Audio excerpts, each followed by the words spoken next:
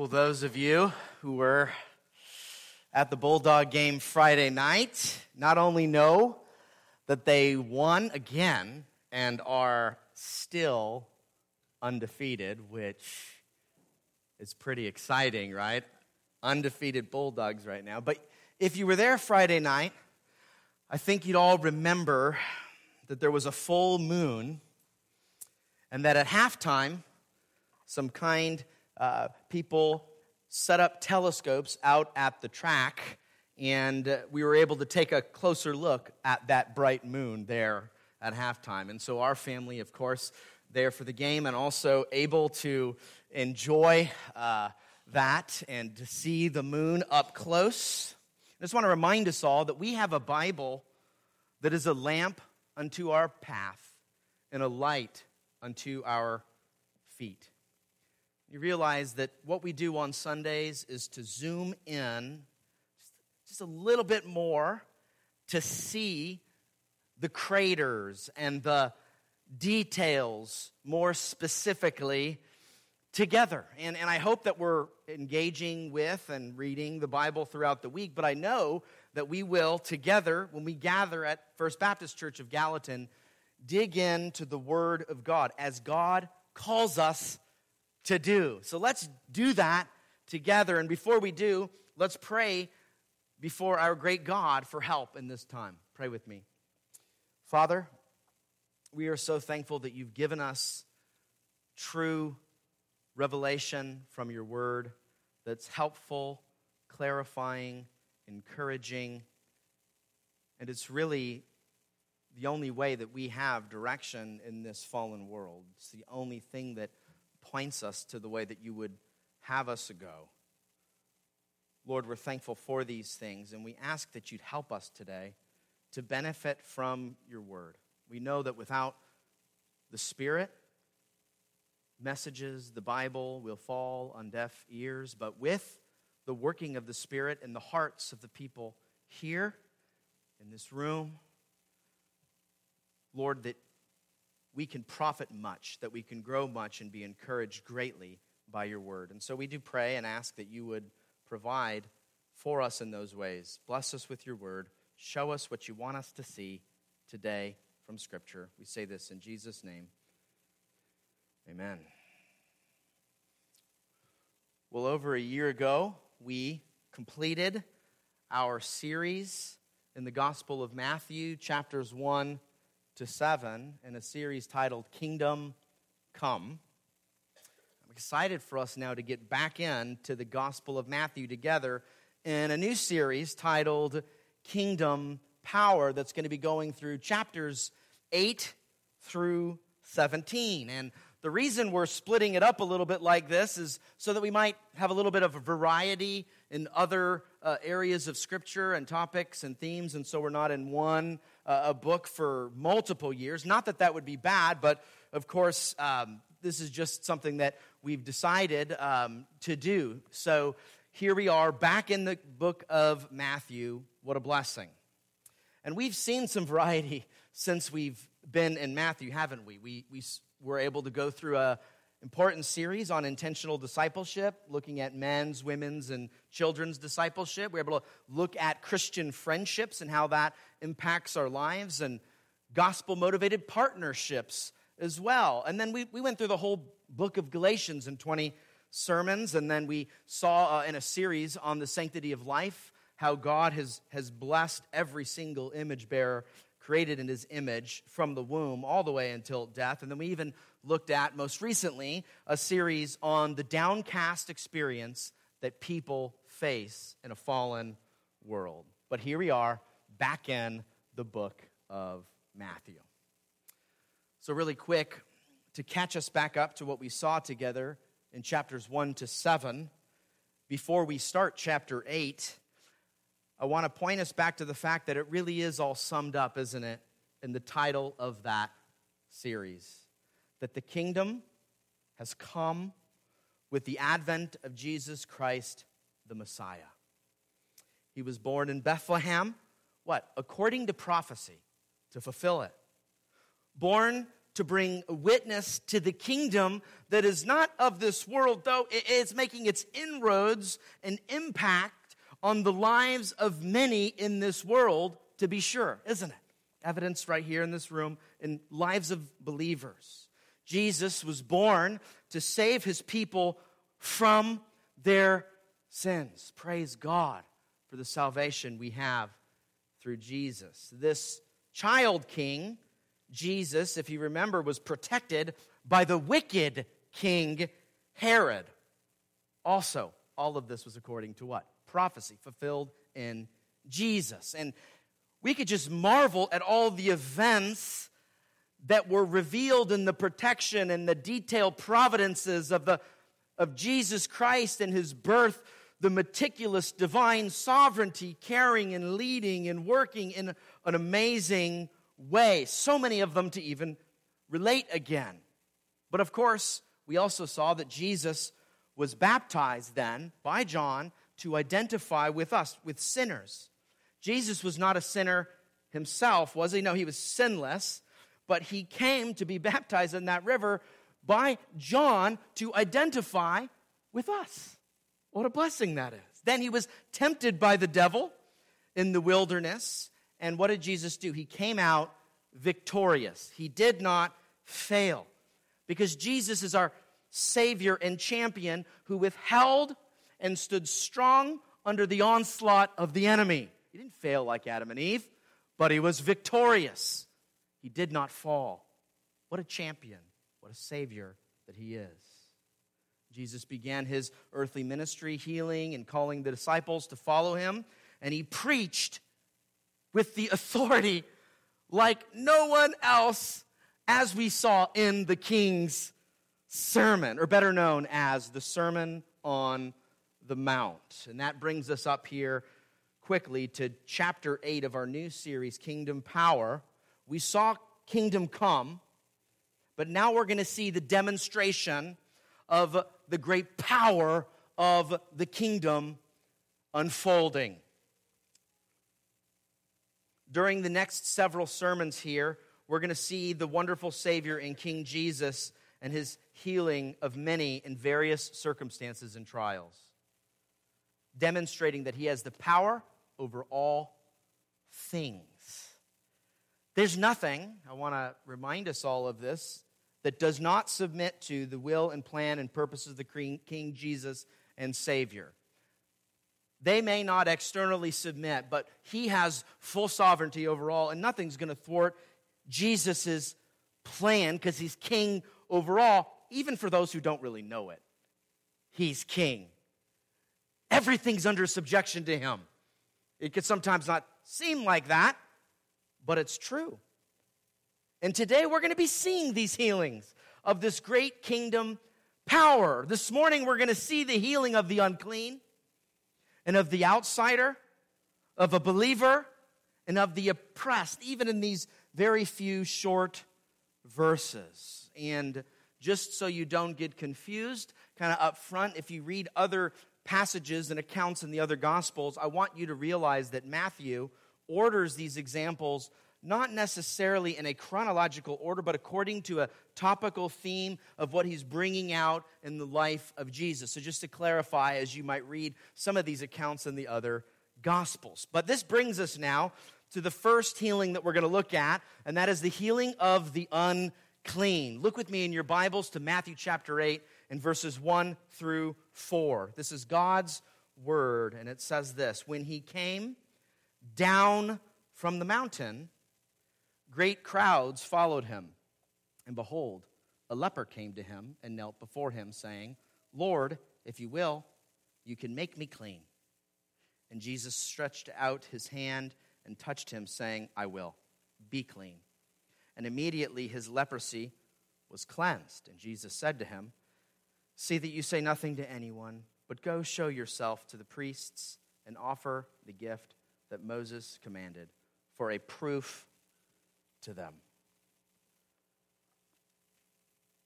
I want to point out right here up front that these healings of Jesus are not some manufactured magic tricks or con games like you might see some televangelists whip up for you.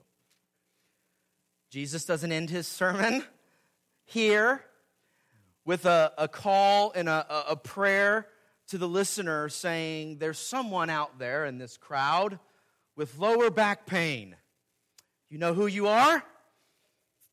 Be healed. And lo and behold, they come forth. My pain is gone. My pain is gone. You don't see Jesus, for instance, healing leg length or a headache. Not at all. Jesus' miracles were legit. And you see, they were to prove the point and to make the fact known to all that he really was the Messiah. It attested to his ministry. It pointed to him. He's the real deal. These other fakers are not the real deal, but Jesus is the real deal. He's really the Messiah. And this first example here is someone who came to him. We just saw in multiple sermons, the last time in our series, in 3 chapters, Jesus' famous Sermon on the Mount. And people could hear his powerful, authoritative preaching. But then you see somebody coming to the most skilled and famous preacher that there is. Someone coming to him who had no business coming near anyone here in this first miracle that we looked at. A man who was so bad off and so disease-ridden with visible sores and just grossness. That might not be the most creative use of the word, but that's just what leprosy was. It's just gross. As the commentator William Hendrickson explained it, it's called leprosy, he says, because it makes the skin scaly. The Greek word lepos or lepis meaning scale. And the sickness, as the sickness progresses, the thickened spots become dirty sores and ulcers due to poor blood supply. The skin, especially around the eyes and ears, begins to bunch with deep furrows between the swellings, so that the face of the afflicted individual begins to resemble that of a lion. Fingers drop off or absorbed. Toes are affected similarly. Eyebrows and eyelashes drop out. By this time, one can see that the person in this pitiable condition is a leper. By a touch of the finger even, one can also feel it. One can even smell it, for the leper emits a very unpleasant odor. So needless to say, this person who came to Jesus was really bad off, wasn't he? And leprosy could not be just tricked away, could it? A real miracle was needed. According to the Old Testament Levitical cleanliness laws, you would become ceremonially unclean if you were near a leprous person. And a person with leprosy was required to actually identify themselves if they were near anyone, saying loudly, even yelling, "Unclean, unclean." Could you imagine being in that situation? This was a very isolating, painful, sad situation for this man to be in. Oh, that's so difficult. But instead of notifying anyone of his uncleanness so that they all would have scattered, right? Imagine in the peak days of COVID and somebody kind of walks into the room, "I'm just had a positive COVID test," and nobody else is listening. They're all inching away from that person. But instead of him letting everybody know, communicating that he was unclean, he came straight to Jesus and bowed down humbly and desperately, knowing that Jesus was the one who can save him. And by the way, a note on fake faith healers. You see, if they actually healed people, don't you think more people with real sicknesses and diseases and abnormalities would be going to them like they were going to Jesus? The world would get a hint of this reality if it was really happening. People would be, instead of going to the Mayo Clinic, people would jump on a plane and go to one of these so-called pastor preachers. But they don't do that. Why? Because they are frauds, but you see, Jesus wasn't. He was the real deal. People that are trying to make a name for them that way, they're just trying to copy and mimic Jesus so that they can be esteemed and built up and put forward. It's a wicked thing for someone to do, but you see, this leper came to the right place, didn't he? He came to Jesus, and instead of making Jesus unclean with his touch, because that's what would have happened. A leper comes to you and touches you, is around you, you're unclean. But that didn't happen, did it? He touched Jesus. Jesus should be unclean, but what happens? Jesus made him clean even in that touch. The text here says that Jesus stretched out his hand to touch this dirty, nasty, unclean man. Stretched his hands out. Not a kind of covert T-Rex arm, timid, secret touch like, I hope no one saw that. I don't want to be identified with this leper here. No, not like that. But he stretched his hand out to this man to heal this unclean man. Hallelujah. What a Savior.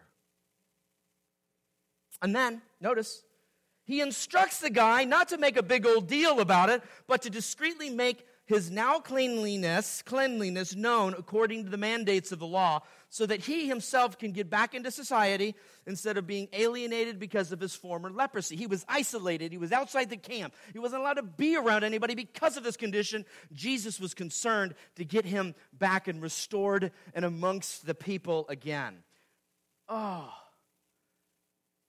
Jesus heals him and then shows him how to go forward without any hindrances that he's been experiencing, without the loneliness, isolation. Jesus just thinks of it all, doesn't he? He cares for all these things. It's on his radar. What a compassionate, loving, and oh so powerful Savior. No gimmicks, but a real healer. A Savior healer, as the title of our sermon goes. Now, you might not have leprosy. Actually, I know, just by looking out at everybody, that you don't have leprosy. But you may have felt isolated before. And I know that all of us here in this room have sin, and apart from Jesus, we're all unclean and guilty because of it. We've experienced that prior to coming to faith in Jesus. Many of you may be currently under that guilt and weight of your own sin this day if you don't have faith in Jesus. Do you all realize that Jesus is the only one who could make the unclean clean? He demonstrated it here in this first miracle we're looking at, but he also demonstrated it in the lives of every believer here in this room. If you're a believer, you should just be so humbled by the fact that you were dirty and wicked and on your way to hell, but Jesus made you clean because he died for all that sin. He really made you clean. Do you feel that? Do you see that contrast in your own life? Does it give you hope when you look at unclean, wicked sinners going off the deep end, even in this world, knowing that, oh, I know a Savior. I know a Savior who can make you clean. Jesus could make us clean. He demonstrated that in all of our life. If you aren't a believer and you're here today with us, see that Jesus can cleanse you. He's the only one who can. Just like he cleansed this leper. He has compassionate eyes for the hurting, sick, dirty, and isolated, and sinful. He's got power to save not only this poor man who knelt humbly before him, but he can save all poor men and women who realize their uncleanliness before God and put their faith in Jesus Christ alone.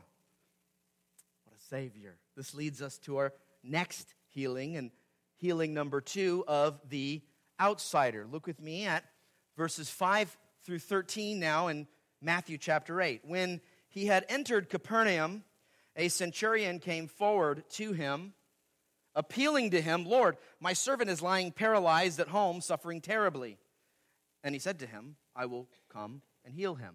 But the centurion replied, Lord, I am not worthy to have you come under my roof, but only say the word, and my servant will be healed. For I, too, am a man under authority, with soldiers under me. And I say to one, go, and he goes. To another, come, and he comes. And to my servant, do this, and he does it. When Jesus heard this, he marveled and said to those who followed him, truly I tell you, with no one in Israel have I found such faith. I tell you, many will come from east and west and recline at table with Abraham, Isaac, and Jacob in the kingdom of heaven, while the sons of the kingdom will be thrown into the outer darkness. In that place there will be weeping and gnashing of teeth. And to the centurion Jesus said, go, let it be done for you as you have believed. And the servant was healed at that very moment. I hope you picked up there, as we read it, the sharp rebuke of the many religious leaders of Jesus' day in his commendation of this Gentile centurion.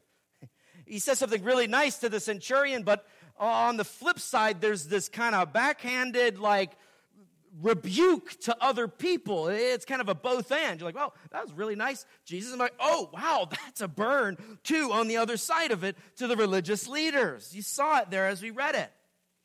This is just some rich stuff that Jesus puts forward for us here in this second healing. A centurion is a general of sorts.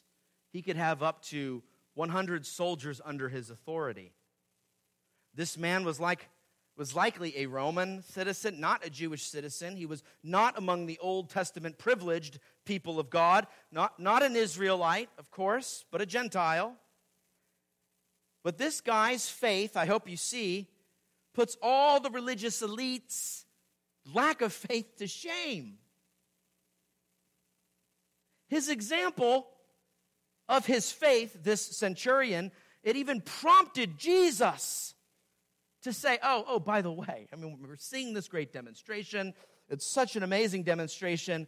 But by the way, many of the so-called religious elites who deny Jesus, but who claim their allegiance and heritage back to their forefathers, Abraham, Isaac, and Jacob, you see, many of those elites will not be the ones celebrating at the table, Jesus points out. But men and women like this Gentile centurion who have faith will be at the table. Some religious doubters who did not believe in Jesus, who do not have faith like the leper or the centurion, you see, will not be invited to the feast. They'll be nowhere to be found. It seems harsh, but let's look at it again in verse 11 again. I tell you, many will come from the east and west and recline at table with Abraham, Isaac, and Jacob in the kingdom of heaven.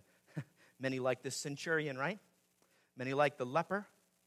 Many like other Gentiles that we see all through the New Testament coming in groves to faith.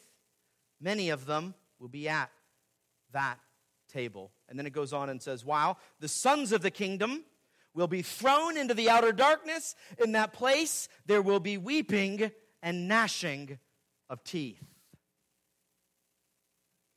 So get this. An outsider is praised by Jesus. And he didn't even share the ethnic heritage and traditions of all the religious people in Jesus' line. But he had faith in Jesus. And get this, that was enough, wasn't it? That was enough. In fact, it was way more than enough, because without faith in Jesus, all the heritage and tradition will only lead to the lake of fire and judgment, as John the Baptist warned before, as we saw in chapter 3. But this Gentile centurion not only knew that Jesus was the man to go to, good choice coming to Jesus again, notice he even calls him Lord, just as the leper called him Lord. They knew who they were talking to. Not just some ordinary man. Jesus was the real deal, the Messiah himself. They knew it. So many other people ignored it. People who should have known it, denied it. People who had no place knowing it. You see, they're coming to faith in Jesus. What an amazing thing. And just as the humility of the leper was clear, right? It was so clear. He's bowing before him. The humility and great faith of the centurion was clear as well, wasn't it? Not only did he know that Jesus could heal this crippled, paralyzed man who was suffering terribly at his home at the moment, he knew that Jesus could even do it by proxy. That's great faith, isn't it? He knew he didn't need to travel all the way to his home, but he could do it right there, right then.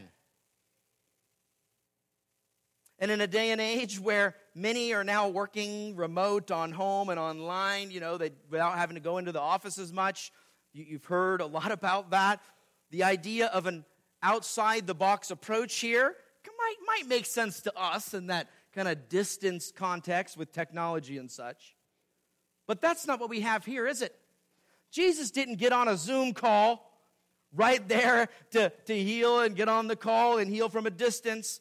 But no, Jesus right there, right then, from that long distance, without even touching the man or without even being in proximity, took that suffering servant, paralyzed, unable to move, and healed him from far from the very power of his will.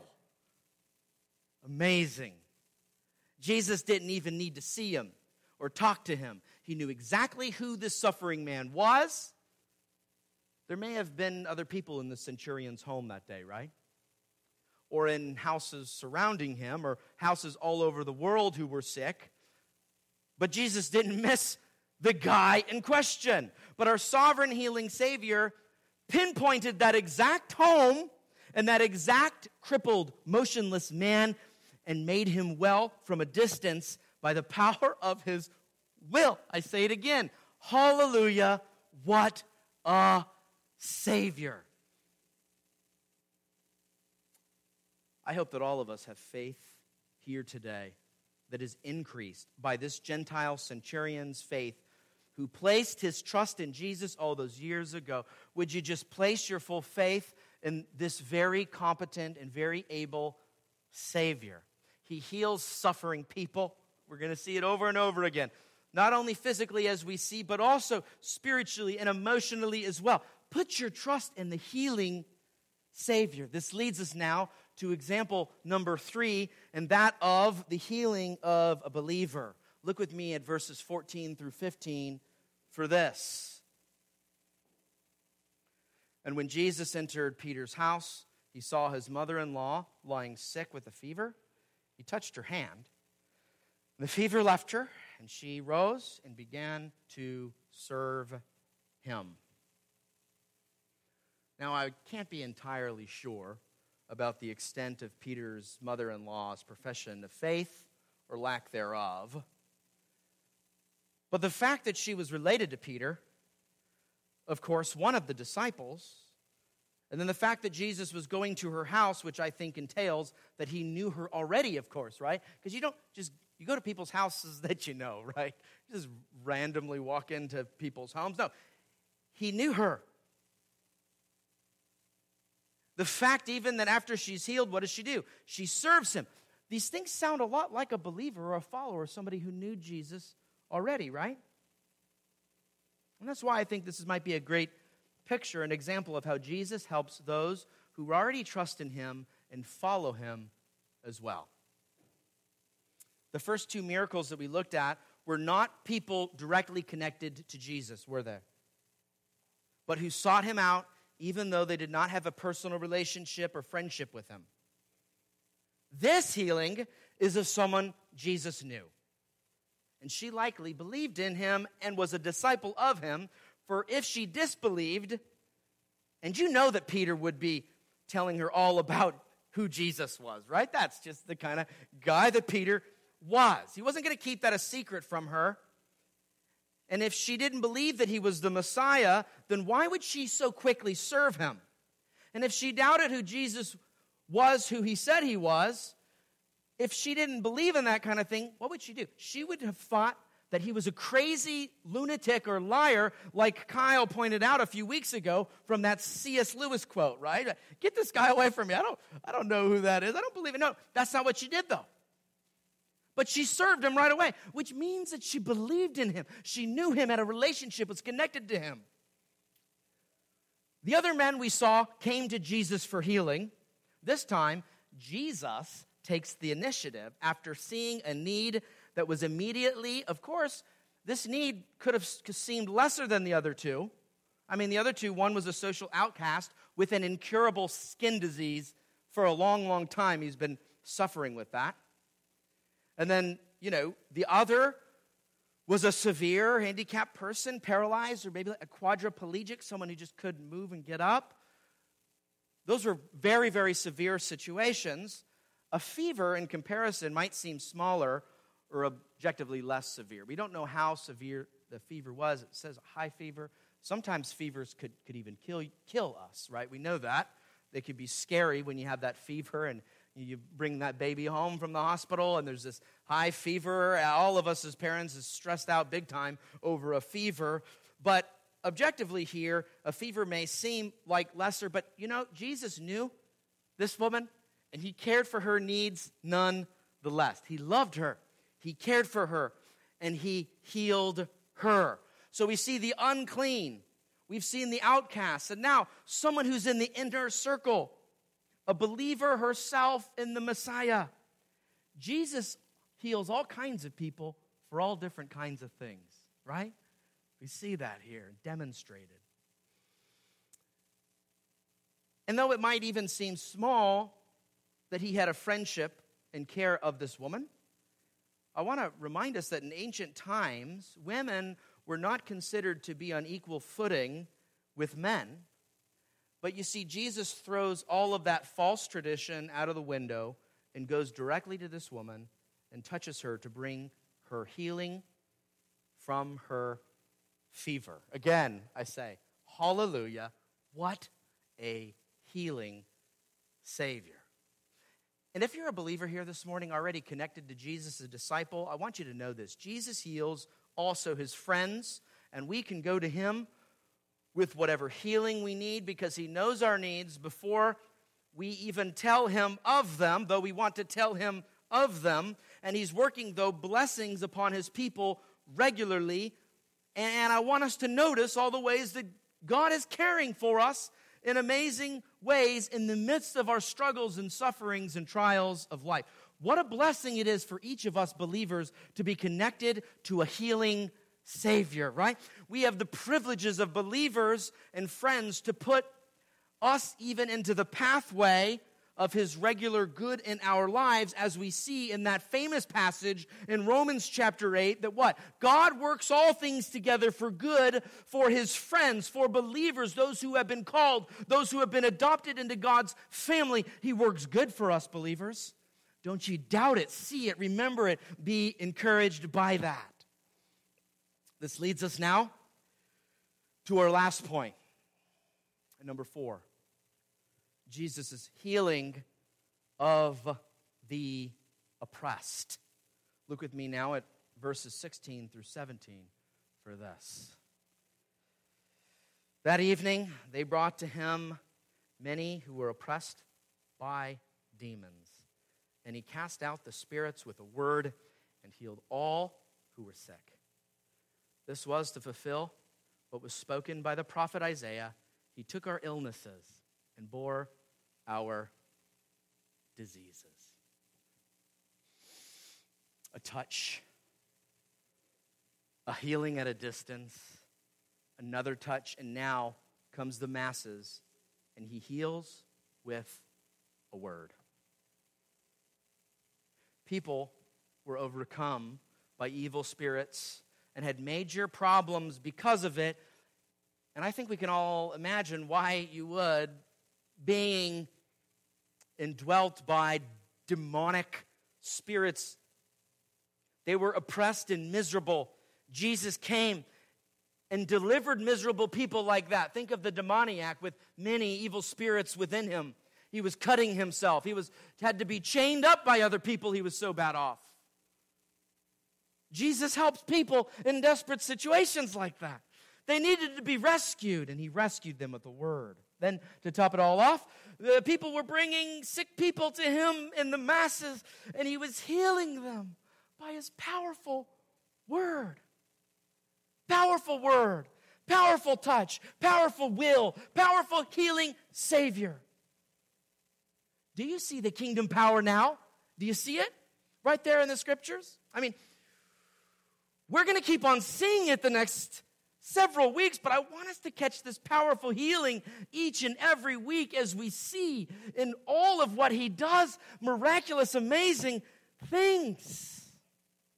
And just as we saw in Matthew 1:21 that Jesus was born so that he would save his people from their sins, apparently Jesus also saves his people from the consequences of a fallen world and consequences of sin and the effects of the fall, which include all these effects: sin, sickness, death, suffering. Jesus in his earthly ministry was going around saving all kinds of people from all kinds of suffering as well, wasn't he? Oh, what a Savior. These examples of healing and delivering is all pointed out by Matthew as a direct fulfillment of Isaiah chapter 53 and verse 4. And let's read that passage together. Surely he has borne our griefs and carried our sorrows. Yet we esteem him stricken, smitten by God, and afflicted. We normally go to Isaiah 53 to point out Jesus' substitutionary death on the cross that covers all of our sins, don't we? And as we'll see, that's a great place for us to go also to point Jesus' cross work as well. But here, notice that Matthew shows us that it all points to the healing Savior as well in his earthly ministry. Jesus was fulfilling prophecy, the prophecy of Isaiah, in the way that he was delivering and healing and doing these mighty, miraculous things. Jesus was uniquely doing what nobody else had done before him. He not only taught with authority, he had authority over all things, didn't he? Over diseases, over sickness, over birth defects, over demonic activity and oppression, over the wind, over the waves, over all creation. Jesus was over all of it. And here we see that he is known as the healer of the sick, the rescuer of the oppressed. He is the one who takes terrible situations of hurting people and what? Makes them well. Both physically, sometimes in this life, and then also what? Spiritually. Because I want to ask this question: what happened to all those people who were healed that we've already been looking at and that we're going to be looking at throughout the rest of the Gospel of Matthew? The truth is, as we saw in our sermon last week on the vapor-like nature of life, the truth is that they died shortly after their healing, just like every other mortal human being also dies in this life and world. Because each physical healing, though so compassionate and miraculous, it was not permanent, was it? They would soon one day die. The leper died. The centurion died. Peter's mother-in-law died. All these people who had demons cast out of them died. All the other people that were brought, that were healed physically, died one day, didn't they? But the kind of healing Savior that we have who healed physically also heals spiritually as well. We need to remember that. And you know, that healing lasts not only for the rest of our earthly lives, but also for all eternity. That spiritual healing will never end, church. And all of those who've trusted in Jesus and believed the gospel experience eternal life, which is the best healing that there possibly ever is. Trust the one who can not only take away sickness if he so chooses. For remember, each of these healings was met with the reality that it was all according to Jesus' will. Not external manipulation through strength. Not name it, claim it. Not the person wanting healing just grasping his ability to be healed or something. No, but it was the plan of Jesus. Why? They said to him, if you're willing, would you heal me? I know you can, Jesus, but if you're willing, I don't know if I'm going to be healed, but I trust that you're the one to go to. And Jesus can heal any physical sickness and disease, but as we know from the Bible, even as we saw in our sermon last week, we don't live forever, and not all diseases and sicknesses will be healed this side of heaven. But for the believer, we can have our sins washed away. We do have our sins washed away. We can have our inner, wicked, sinful sickness covered by Jesus' death on the cross for us. For as we also read in Isaiah 53 and verse 5, Jesus not only heals sickness and physical suffering, but he heals sin and eternal suffering. As Isaiah 53:5 says, but he was pierced for our transgressions. He was crushed for our iniquities. Upon him was the chastisement that brought us peace. And with his wounds, we are healed. Upon Jesus, your sin was laid, if you're a believer. Do you know this reality of Jesus not only healing physical sickness, but the healer of spiritual sickness as well? Do you know it directly for you? Do you have confidence in that? I want you to have confidence in that. Look, there is nothing more important for any one of us here today than for us to be sure that we have a substitute Savior who actually cleansed us from our many sins by going to the cross to be punished for us, to be pierced for our transgressions, to be crushed on our behalf for our sins, paid in full. It is finished. Christ has died for all our sins. Do you know that, church?